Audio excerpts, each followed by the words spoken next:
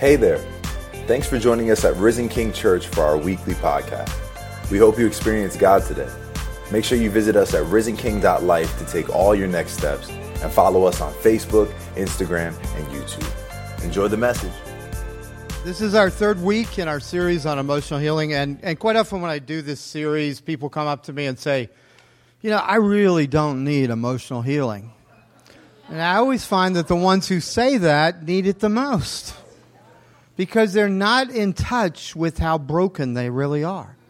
And they're not aware of how the bankruptcy emotionally is coming out in behaviors, in attitudes, and actions that are anything but the fullness of what Christ has for us as believers. And so when I began to realize how broken I was, and I crashed and burned, I began to ask the Lord, please lead me and guide me into a place of being both emotionally mature and also wise and healthy.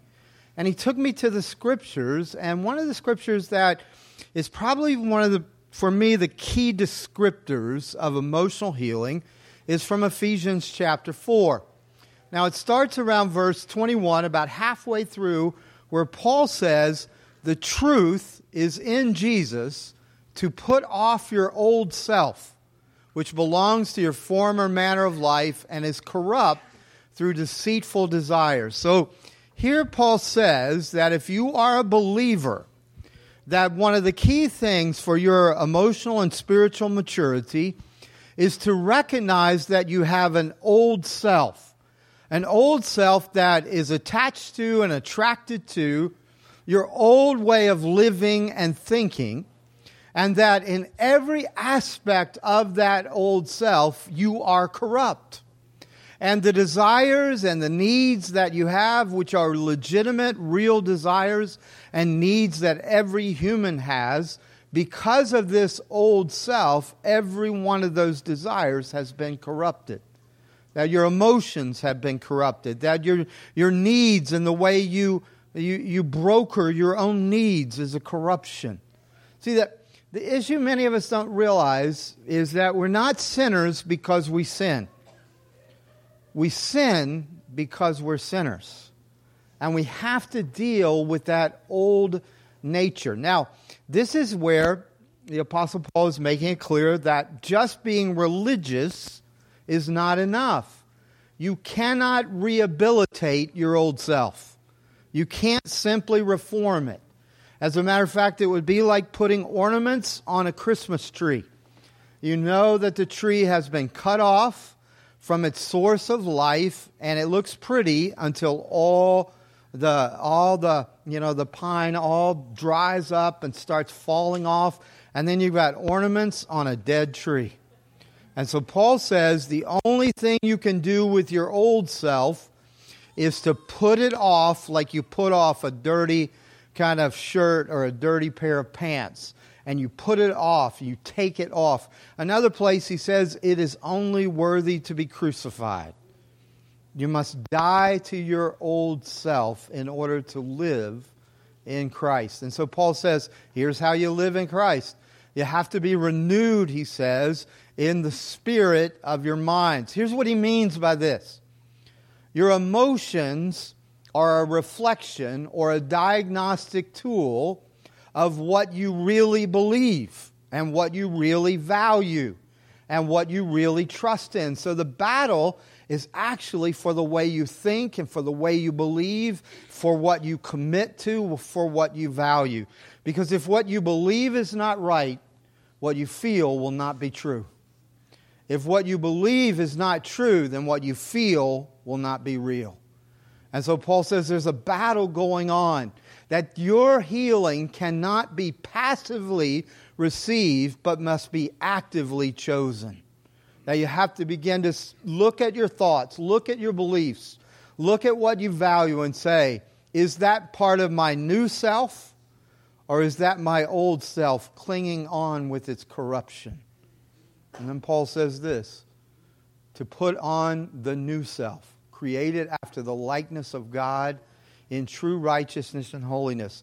Your true self is the true you that you always wanted to be. You will always recognize yourself, but it will be you without all the things that keep you from relationship with God. It'll be you without that impurity, that corruption, but rather you in right standing with God and you with a holiness and a beauty like you never had before. But this is appropriated by faith. You have to put off the old. You can't just patch the new into the old. The old has to be put off so the new can be put on. So here basically is what emotional healing is. Put off the old self, put on the new self. So I want you to look at your neighbor. They don't even have to be your friend. Look at your neighbor. Look at him. Come on. Get your most righteous voice. Get your most righteous voice. And I want you to say this to them. You need to. I wasn't convinced. Come on. You need to. Put off your old self. And put on your new self. Do it again one more time. You need to. Put off your old self. Put on your new self. And if you're married to him, go right now. Oh, sorry. You enjoyed that way too much. All right, so when you put off your old self, what are you putting off? See, the issue for many people is they try to change their behavior. They try to make certain changes of behavior. But the real issue when you're putting off your old self are root issues. And the root issues that Paul is getting at in saying get at this old self and get it off of you is he's really dealing with three things, I think, primarily. One is that because of your old life, because of who you were, you have guilt. You have shame in your life. This is an identity issue, and all root issues are identity issues. And so there has to be a putting off of guilt. But also, because you've been in this world and because you've been hurt, and because there's a way that you were made when you feel like injustice has been done to you or unfairness has been done, there's a part of us that begins to protect ourselves. And one of the natural ways that we protect ourselves is with anger. And when anger abides in us or becomes a protector or a root, it becomes bitterness. And bitterness becomes a root that has to be pulled out for you to have a heart that has capacity to receive. And so not only do we have to put off guilt, but we have to put off bitterness. And then also we have to be able to put off our fear. Because at the root of all our guilt is fear. At the root of all of our bitterness is fear. Do you know, when people are bitter, instead of being able to have faith, they have skepticism. They have cynicism. They have to protect themselves by not trusting. Bitterness leads to dullness of heart. It leads to numbness. No one gets numb because they're so happy they're numb. They get numb because they're in such pain. Guilt causes pain. When people feel guilty, they often go into even more sin because they feel like they've already lost the battle so much.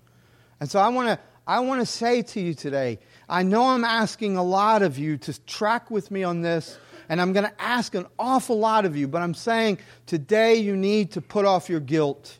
Today you need to put off your bitterness.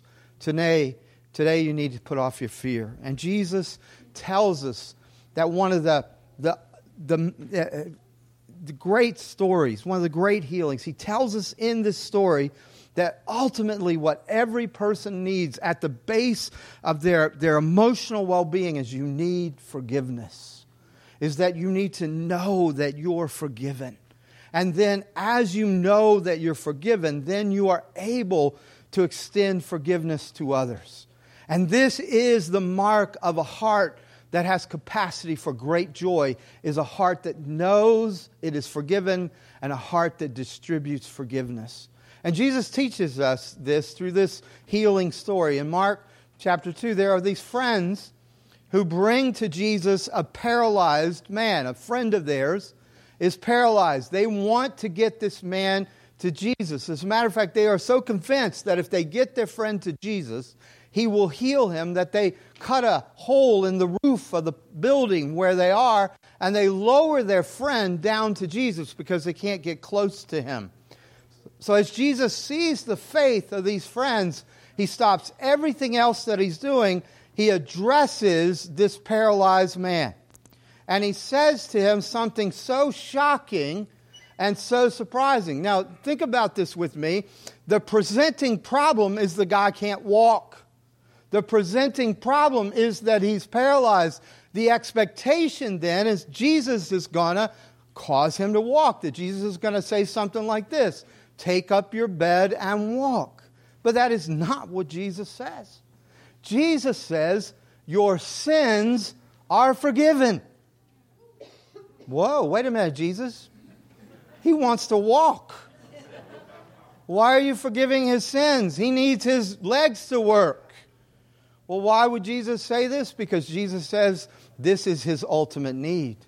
His ultimate need is to be forgiven. Even if his legs work, but he dies in his sin, who cares? He's going to not just make a temporary fix.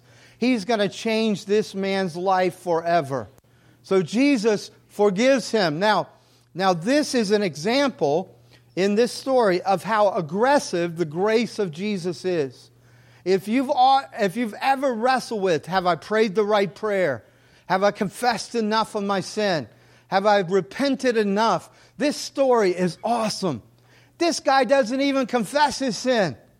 This guy doesn't even repent of his sin. Jesus aggressively says to him, your sins are forgiven, without the guy even having any kind of formula prayer. Why is that? Because, friends, Jesus knows his heart. Look at what it says in the text. It says, Jesus knew men's hearts.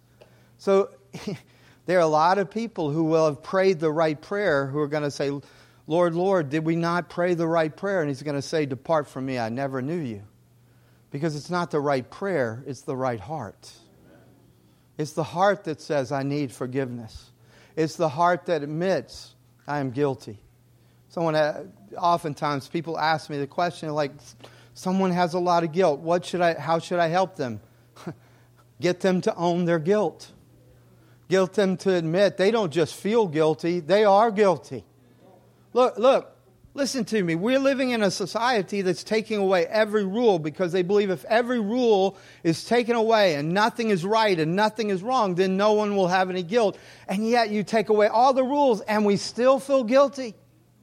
I mean, maybe I'm the only one, but I remember no matter what I did in school, even if I got an A, there was something inside of me that said, you could have done more. You could have done better.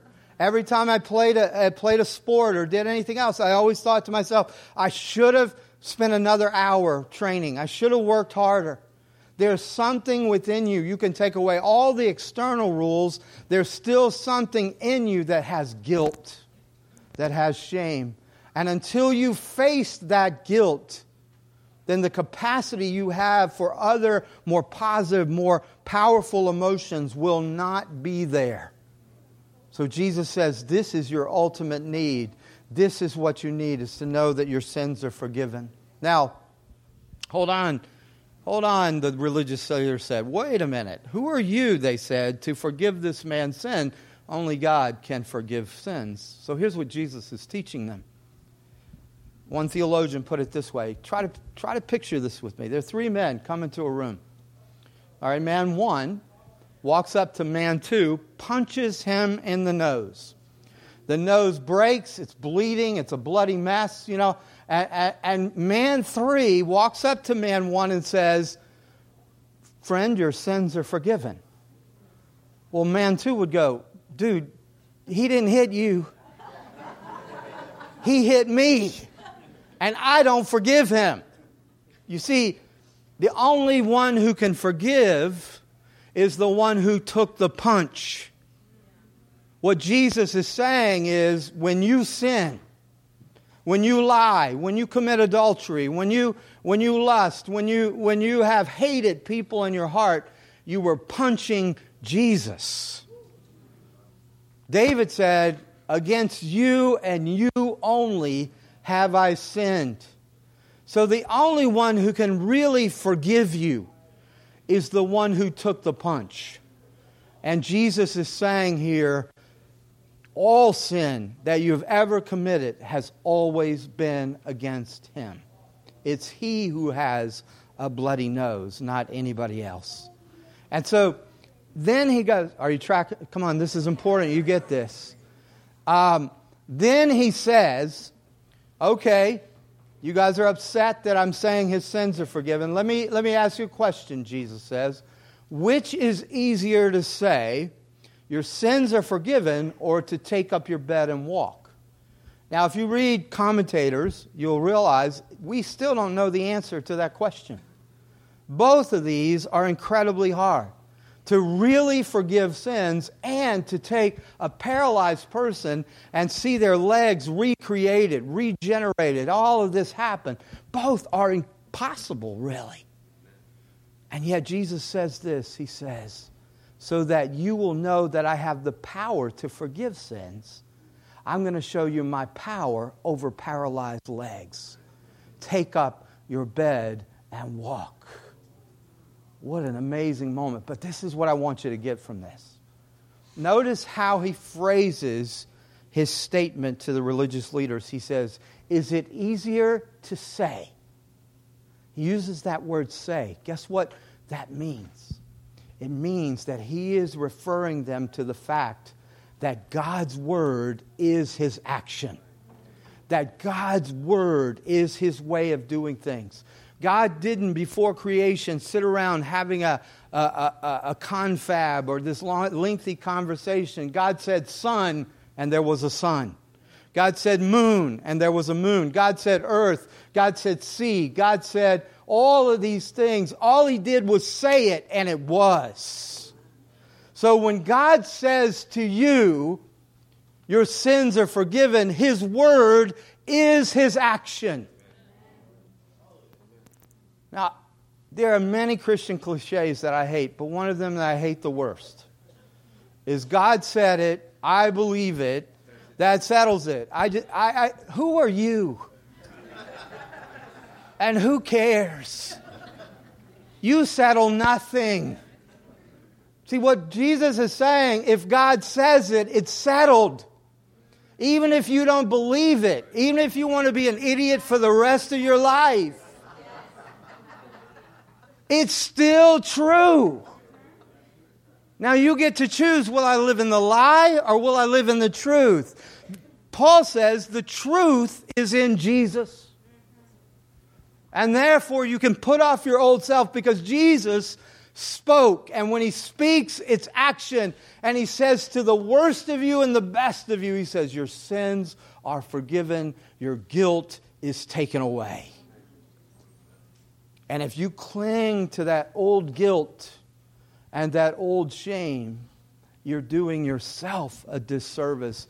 He who has the power to make the legs work has spoken over you so that your heart will work.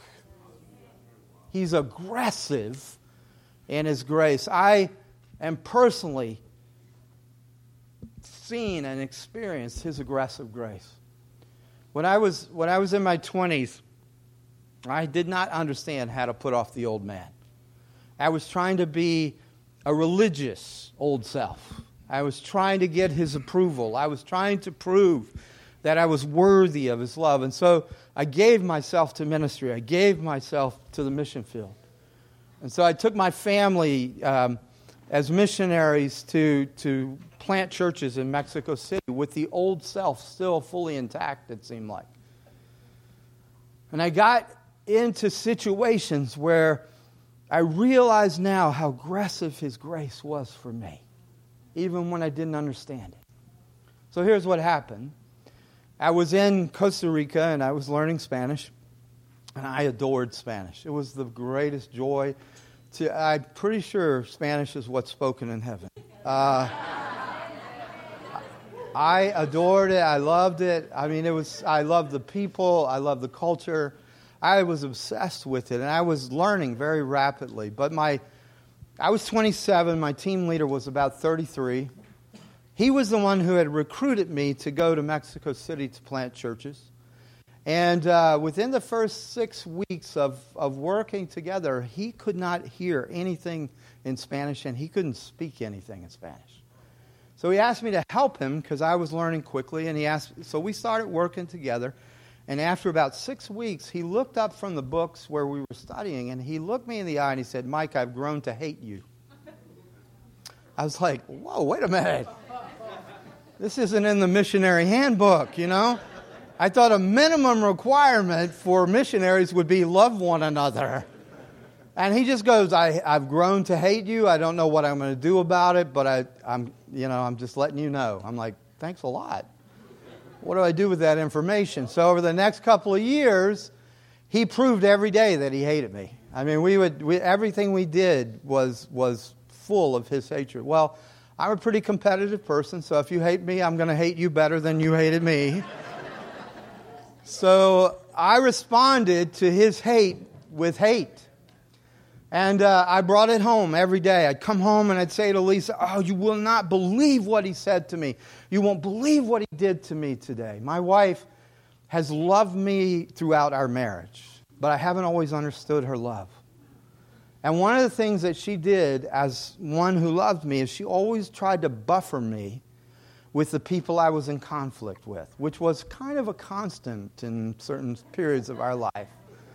And so I would say to her, I'd say, "He's done this to me." And she looked at me with the love that she had for me and the practicality that is Lisa. And she said this. She said, "Then you either have to deal with that or we need to leave." And so I hated her too. Because here was, this is what I felt at that time in my old self, is if you don't hate what I hate, you don't love me. Come on now, I'm saying this out loud. Some of you got it. I'm just owning it. So here I got this great wife, I have this great family, and I hate them. And I hate my job, and I hate my team leader. Guess what happens when you do that? All kinds of other things start coming in. Starts coming in. Guilt, shame. Everything that you said you would never do becomes very appealing to you, becomes very attractive to you. And so instead of dealing with the pain, it causes even more pain, more guilt, more shame. So I came to the end of myself in this, and I heard a voice very clearly say, "You would be better off dead than alive." And as I took a trip from Mexico City to the border to renew my visa, I figured out how I could make it look like an accident. And I had it all planned out, and the night I was going to do it, suddenly something began to happen. And I've heard it described, and for me it was a dark night of the soul. Fear came over me, sweats came over me, all kinds of things started to happen. But then in the hotel where I was, I heard the voice of God audibly. And the first time I'd ever heard his voice, and he said just something very simple. He said, "Mike, I love you." And at first, I would say for almost 3 years, I just focused on, in the worst time when I was performing my worst, when I had my worst guilt, when I had my worst shame, all of my secrets, all of this yucky stuff in my heart. And he's speaking to me that he loved me. Not when I was at my best, not when I was doing well, even when I was contemplating one of the worst of sins, to kill myself. He says, "I love you." But that wasn't the only thing that touched me. After the many years, began to realize he had spoken my voice like nobody else ever spoke my voice. So much so that I knew exactly who it was that was speaking to me. Now, I don't know if you understand this, but there are people in your life who speak your name like nobody else does. Like my mother, I would always know what my mother thought in the moment by the way she called me. So if it's Mike, well, I'm safe. If it's Michael Wayne Plunkett, I know I'm in trouble. There's something about the people in your life, the way they call your name, that you know the relationship. And when he called my name, for the first time it became real, where Jesus says, "My sheep hear my voice. I call them by name." He was aggressive in his grace. And what I learned out of that, because of allowing his word became action in my life. And it became a foundation for change. And so this is what I really realized I had allowed. Look at Ephesians 4:26. Be angry and do not sin. Do not let the sun go down on your anger. Here's the only place in the Bible I know that it says this so directly, that when you do not deal with your anger, you give the opportunity of Satan to come in and to have access to all of you. Let no bitterness, no wrath, anger, clamor, slander, let none of that stay with you. That's your old self. That's your old way of protecting yourself. That's your old power source. So will you track with me? First we're saying put off your guilt. But now we're saying put off your bitterness. So can we unpack that a bit? Because you need to understand what it is that anger is and what it does and why it's so powerful. Now, there are a lot of people, I grew up with this, that said Christians should never be angry. Christians don't get angry, kind of a thing. Well, I'm angry with those who taught that Christians should not be angry. You understand, anger here is said to be something you must deal with it. You can't suppress it. You can't deny it. You see, you cannot get free by lying. When you lie and say, I'm not angry, you're not going to get free. When you refrain and restrain, what you're actually doing is you're really creating to where your soul has a root of bitterness because you will not speak the truth about how angry you are. Are you hearing me in this? And again, can I just say to you, you have a limited capacity for passion, for emotion, for joy, for love. If there's a root of bitterness, there's no room. Even when the Holy Spirit spills out His joy, it just goes right out of you because the bitterness is taking up its space. And bitterness will not make you a better person or a better life. Now, unless you think I'm wrong in this, notice in the Scripture, God gets angry. God deals with sin in wrath and in anger. So anger in itself is not bad, but what happens is anger can go bad. And the Scripture says, be angry, but sin not, or do not sin. So what is sinful anger? Well, verse 31 says it's bitterness, it's rage, it's internal anger, it's brawling, it's slander. So think about this with me, that anger is an energy that comes when it's provoked from within. So chemically, it'd be adrenaline and other things, but emotionally, when you're angry, there's an energy that's building up and that has to be released in some way. And what Paul says is that if you keep it all inside as a rage or you keep it internally, then it will be released on you in a negative way. Now, I did a little study on this, and there was a cardiologist that I read that said every one of his patients, his male patients, who died from heart attacks had had a fight with their wife the day they died. That they had gotten so angry and so full of rage and they did not release it that the heart could not stand the shock of it and they had died. So every time Lisa fusses at me, I go, it's the big one. I could go today. Actually, that's Fred Sanford, and some of you are too young to know that, but all us old people. Elizabeth, I'm coming to you. But, I mean, there are many of us who turn it inside, but there are others of us, we are looking for a fight everywhere we go. We'll even jump on people who've done just minor things because we have such a reservoir of anger, we have such a reservoir of pain that we want it released by temper tantrums and fights and conflicts and yelling and all of these things. So many of us will blow up, and then we feel better, and everybody else around us is kind of devastated by it. So let's look at this now. I can't make you start questioning your emotions. But I can tell you this, if you will ask the right questions about your emotions, you will begin to have power over them. And one of the questions is this, What has provoked the energy of anger in you? And so you could ask this question, what is it I'm defending? What is it I'm protecting? And why am I attacking this? Why is this bringing up such energy in me? Now, I'm going to give you a silly illustration of it. But on Saturdays, I like to get away. I love to go to a coffee shop or somewhere and just sit. It's really good when the coffee's good. And sit and just pray and get ready for the weekend for Saturday night. So yesterday I had in mind I was going to go to this one place. And I go to this place, and I guess everybody else was going to pray and get their sermon ready too. Because this place was packed.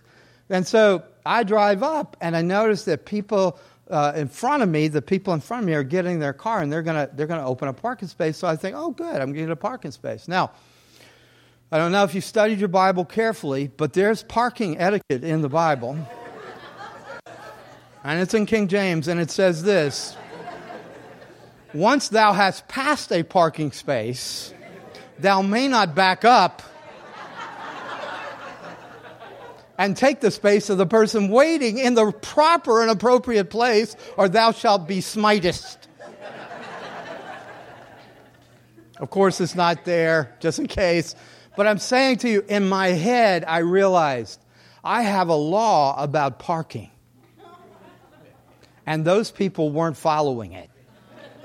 And energy was starting to stir up in me. And then I look at it and say, what am I defending? Why am I getting so upset about parking? One, I could blow my horn, I could cuss at them, I could do all these things, and they still have the parking spot.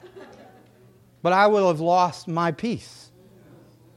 You see, I'm giving you a very simple one, but what I'm saying to you is every single day there are scenarios in your head. And people are never doing what you think they ought to do. And then you're offended, or you're upset, or you're hurt. You're upset with their tone of voice. You're upset with their nonverbal communication. It's fascinating to me because I look at all of you as I'm preaching, and there are many of you that are stone walls. I mean, there's no way to read. As far as I know, you hate me. You have no interest in what I'm saying whatsoever. And then often what will happen is some of you will come up to me, you stone walls, afterwards and go, that just changed my life. And I'm like, I got to quit saying I know what they're thinking. Do you understand what this is? See, what happens is by adding all these up, it becomes bitterness. Nobody listens. Nobody does what I want them to do. No one ever really understands me or knows me. And before long, what happens is you have a deep reservoir of pain that becomes a root of bitterness in your soul. And unless you start asking these questions, what am I defending? Why am I so provoked? And then you have to get at what's the hardest of this, is you don't realize your motivations are not truth and justice. Your motivations are ego. Why did they do that to me? Don't they know who I am? I don't let anybody do that to me. Let me tell you an oath that people make. I will never let anyone take advantage of me again. That's ego. I will never let anyone do that to me again. That's ego. And it's impossible. What you're doing is you're using bitterness, which will destroy you, thinking it will empower you. That's why Paul says, put it off. Put it off. Are you tracking with me on that? So, let's go a little deeper then. Here's what I've found, is that at the root of all guilt, at the root of all your bitterness, is always fear. See, fear is a natural response that we have when our needs, which are real needs, and our desires, which are legitimate desires, when they're not met. Our unmet desires, particularly and needs, particularly if you lived in an environment of neglect or you lived in an environment of abuse, what that does is fracture your soul. What it does is make it hard for you to connect. Though you keep trying to connect, it becomes more and more difficult. And often what it does is causes you to only be attracted to people that will hurt you. Because fear is not your friend. So when these unmet expectations and other things are there in your life, we are, without knowing it often, we're very in touch with our deepest core fears. And here's, after years of looking at that, I think you can boil your core fears down to two. The first is this, that many, many of us have experienced the sense that nobody really knows me. Nobody really understands me. I might feel like I understand everybody else and I know exactly what to say or do for but no one ever really touches me in that place where I feel safe and I feel loved and I feel understood. And that fear is the fear of being disconnected. Some people will express it to me this way. They'll say, I can be in a room of 100 people and still feel like I'm all by myself. There are people that are trying so hard to get others to connect that they'll actually offer themselves almost as slaves to others. I'll do anything for you. And then they realize, but as they do that, these people are using them. And so instead of feeling connected, they just feel used. And this is such a powerful fear, but the other one's more powerful. And it's that feeling, and it's the need that we all have to have some measure of control in our lives. To feel like we have some power to be ourselves and some power to do what we feel like we want to do or need to do. And when you feel powerless, it is the most fracturing of things, particularly when you're a child. If there was rape, if there was sexual abuse, if there was physical abuse or verbal abuse, if there was just even simple things that made you feel like I have no choices, I have no control. I loved my grandfather in many ways, but there was this one thing he would do where he would hold me down, and I hated it so much because he wouldn't let me go. And I thought, I'm going to grow up and beat you up, old man. You understand that feeling of powerlessness? And it's not just when you're a child. It can be you feel it in your marriage or you feel it at your job. Do you understand? When I was in Mexico with my team leader, I felt powerless. And all I wanted was power. And so anger was seductive. Hate was seductive because it made me feel like I had power in the midst of my powerlessness. This is the core fear that drives so many of us. It's why we feel so guilty. It's why we feel such bitterness, is because basically we're really afraid. And ultimately the fear is this, that I'm going to go through things and there's nobody there who's going to go through them with me. Or things are going to come my way and I won't be able to handle it. Can you hear me a little bit today? So let me ask you this question.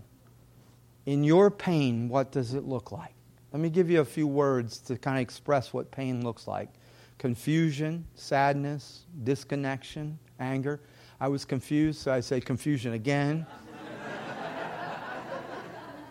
Worry, rage, frustration, horror, embarrassment. See, I believe that if you, and I've seen this, if you can start naming your pain, you get more control over it. Because whatever you can name, you can let go of. And you can give it to the Lord. See, the hurt in us stimulates more desire, but the more fear we have, the more we desire to both get rid of the hurt or to dull the hurt, to distract or to dull. And so when we hurt, we tend to want a solution. None of us really want to stay at the place of our primary emotion, which is hurt or sadness or grief or something of that sort, disappointment. We immediately want a solution for our disappointment, for our hurt. We feel weak when we're sad. And so what happens to a lot of us is we start getting patterns of behavior that we think will satisfy us, but instead they actually cause more guilt, more bitterness, and more fear. So here's what I want to do. Are you with me so far? These are your 10 needs that I've been talking about, your 10 connection needs. Every person needs these. But what I have found is that you can look at what you're afraid of, what your fear is, and by your fear, you can tell what it is you really need. So let me give you 2 of these and kind of unpack them a little bit and then show you how how big this is. All right, so two of my favorite human needs are acceptance and encouragement. I love these because these are emotional connections that have nothing to do with how well I perform. They're actually very positive regard atmospheres. They're setting up a relationship or setting up a family or setting up even your business where you're already committed that I see this person. I see who they are. I believe in this person. I accept this person whether they fail or succeed. I've chosen this person to be in my life. And then encouragement is that idea that I believe you can do anything. I'm in your corner. I'm already ready before you've even walked out the door to say you have it in you. This is what you were made for. Now, I just described that really well. I'm going to encourage myself right now. But the reason I tried to describe it so well is because I want you to understand we all want this. But many, many of us did not have it. Actually, we had the opposite. Instead of acceptance, we felt rejected. We felt like we could never do enough to measure up. Instead of acceptance, we sensed that if we just messed up a little bit, if we made a mistake, we would lose love, we would lose that positive regard, and even if it was just a little bit of regard, we were so afraid to lose it. My home was not an environment of encouragement. It was not a home of acceptance whatsoever. My father, it felt like you could never satisfy him. So there was this pressure to perform. And I was never doing what he wanted me to do. And that idea always with him was, you're going to fail. You're not going to make it. I'm just going to go ahead and tell you the truth right now. And his favorite joke with me was this: Mike, do I pay you to be good? And I said, no, Dad, you don't pay me to be good. He said, then you're good for nothing. And so, see, he would laugh and laugh at that joke. I'm 60 years old. I can still feel the pain of my father saying, you're good for nothing. Do you understand what I'm saying? You need these things. You want these things. You flourish best in these things. But because we live in such a fallen world, friends, what you often got is the opposite, which has created in your heart of fear. But here's what I've learned. If you have something bigger than what you're afraid of, the fear goes right out the window. Perfect love is bigger than fear. And here's where I want to apply this to you. Do you understand something? Jesus has so aggressively pursued you with grace. He pursued me in a hotel room where I wanted to end my life. And he said, Mike, and he called me by name. And he said, I love you. And he pursued me even when I said, I don't want to be a missionary. I love you. I don't know if I want to be married. I love you. I don't want to go back. I love you. You see, he says, you fear disconnection. He says, don't ever fear it again, because I've connected my life to your life. And as long as I exist, you will exist. I've connected my love to your love. And because you are in me, you're loved as if you were me.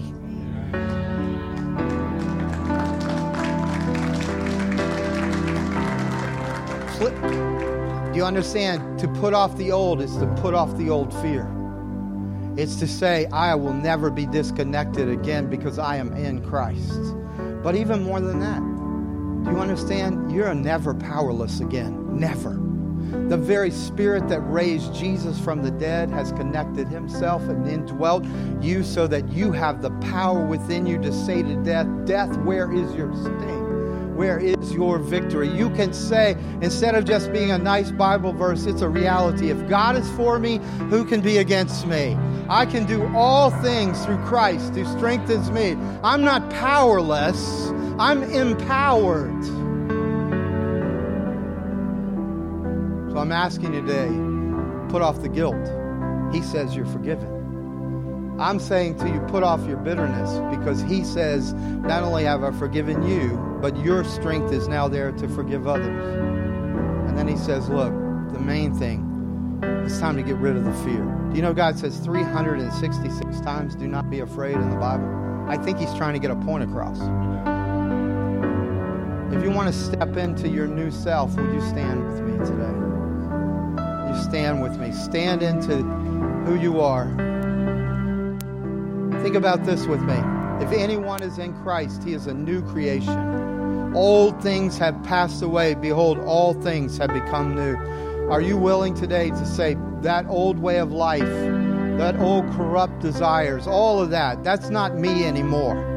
That's not who I am. I am this new person. I'm a new woman, a new man in Christ. So if that's something you want to do with me, here's what I want you to do. Just put your hand on your heart in a prophetic move. And I want you to say this with me. Jesus, your word is your action. You have spoken to my heart. Forgiveness. I receive your forgiveness. I put off my guilt. I put off my shame. My old self is gone. I put on my new self. I put off my bitterness. Bitterness, you're not my protection. You're not my power. You're not the way I see the world.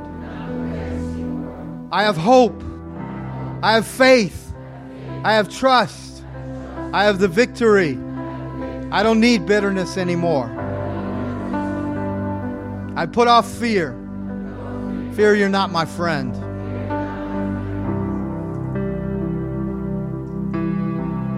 Now it's up to you, but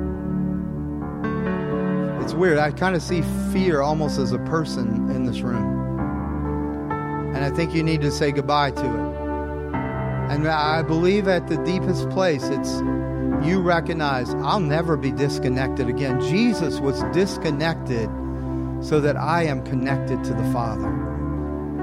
He was forsaken. I will never be forsaken. And to realize that right now within you is the spirit of the overcomer. And that which is born of God must overcome, even the world. Lord, we seal what you're doing now in Jesus' name.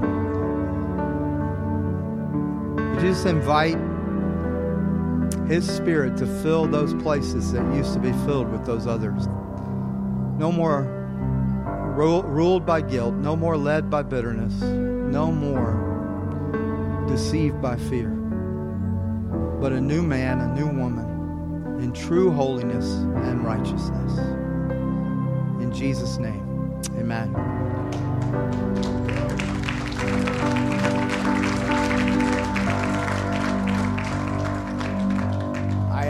I asked an awful lot of you, but I do feel this. I feel that many of you have said, I am forgiven. I am putting off the guilt, the bitterness, these things. I really would like to ask you to do this, particularly if you've never said that out loud, you've never prayed that out loud. Some of our leaders will be up here at the stage as we finish, and they would love to pray a sealing prayer or a victory prayer with you. Sometimes it's so important not just to do it in your mind, but also to do it in your words. The enemy is subject to your words, not your thoughts. The other thing is this. I know we need to go home. I'm hungry too. But the glory of God is in this room. There's a light of his glory. I know I'm weird sometimes, but there's a light of his glory right now, and my eyes can't quite handle it. And it's just like Shekinah glory in this room. So whatever you need to have victory in over fear, over guilt, over bitterness, today's your day. Don't leave here saying, I'll think about this later. Let your word be like God's word, that when you say it, it's your action. In Jesus' name.